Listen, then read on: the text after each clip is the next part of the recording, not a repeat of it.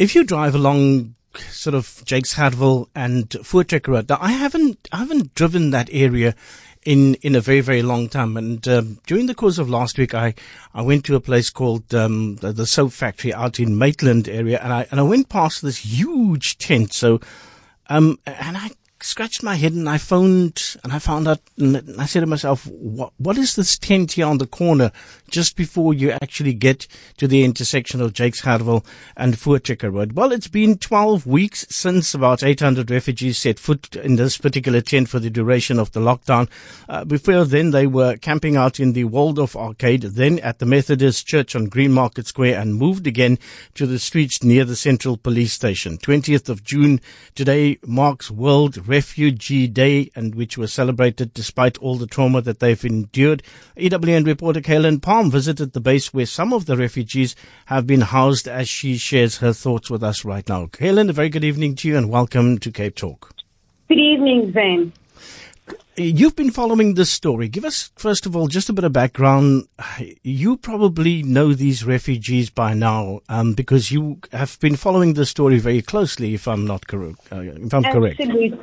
Absolutely. So, as you correctly said, Zane, they've been moved from place to place from before the lockdown came into effect.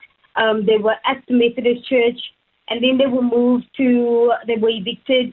And they were at the police station, and they stayed there for a while. And then following that, they were again moved to the Wingfield military base in Goodwood. And last week, I decided, you know what, I need to check up on the refugees and what the plans are for Refugee Day, which was on Saturday. And when I arrived then at the tent that you were speaking about, the huge white tent just opposite the cemetery, I was shocked. I was shocked because there were hundreds of tents that were next to each other. It was very, very noisy. Children were crying, babies were crying. Some other children were playing between the tents. There was barely even space for them to play, but they were playing with their balls and on their little scooter bikes. And families some of the families were inside the tents. There were like 4 to 5 people in one tent. Outside, people were making food. And what was nice to see was that when they make food for everyone. So you would find the women at the fire cooking food. And then also some other people cleaning the facility. And it was just amazing also to see how they've taken upon themselves to set up their own sanitation. They made their own showers with fencing and plastic sheets because they said that the city didn't give them any sort of washing facilities or shower facilities for them. So they made it themselves. So it was quite shocking to see that they were not sort of adhering to the social distancing. I think it's 1.5 social distancing. Yes. And it blew my mind. I just couldn't believe it. But you can't blame them because they were moved there by the city of Cape Town. So you can't blame them that they were living right on top of each other. So it was rather shocking. And I was telling my colleague earlier on that yes, they are grateful that they were off the streets, but the reality is that they are struggling. They are struggling to make ends meet.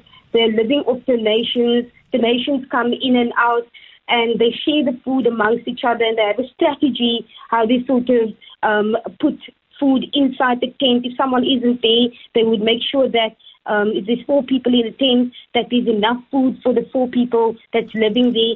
And it was just amazing to see how structured they were despite what they've been through and despite the trauma.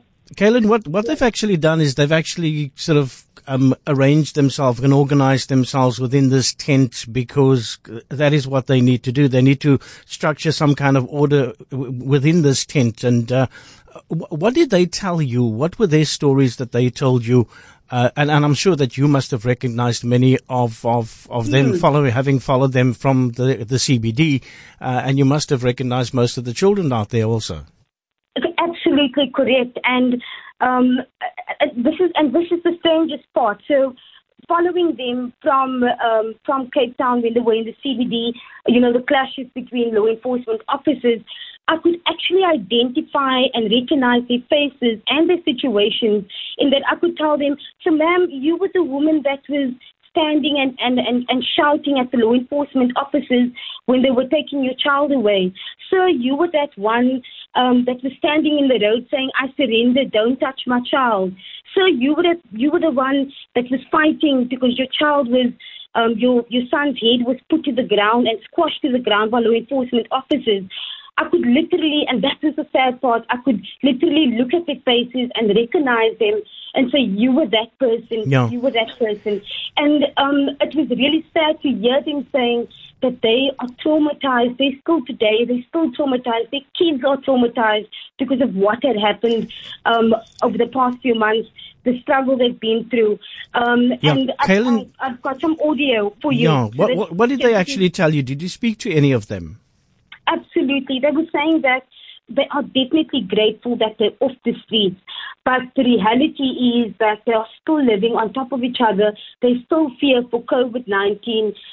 And they still have not heard anything from government as to what the plans are for them. So they're still stuck in limbo.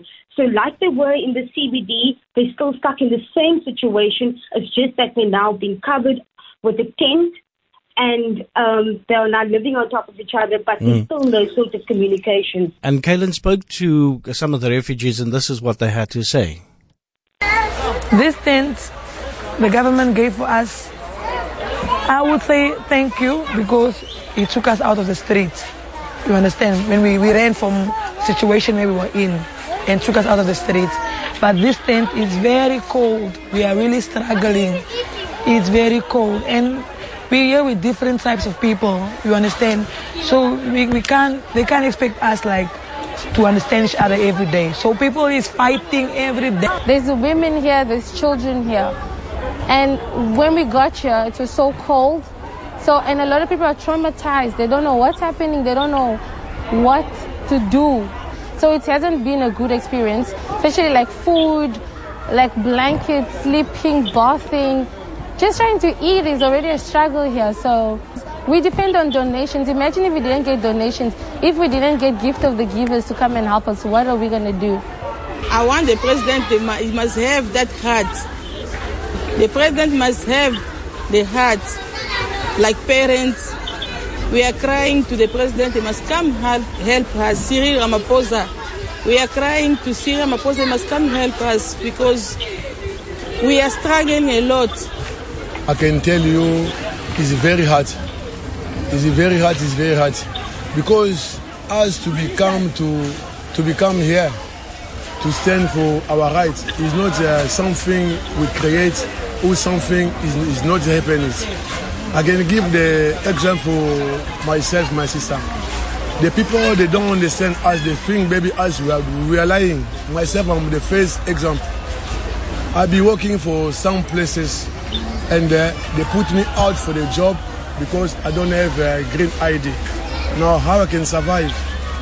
My children at the school, they are treating them very badly. Now, how I can survive? Myself, I'm here for a long time. I never have nice papers. They are giving me only 6 months.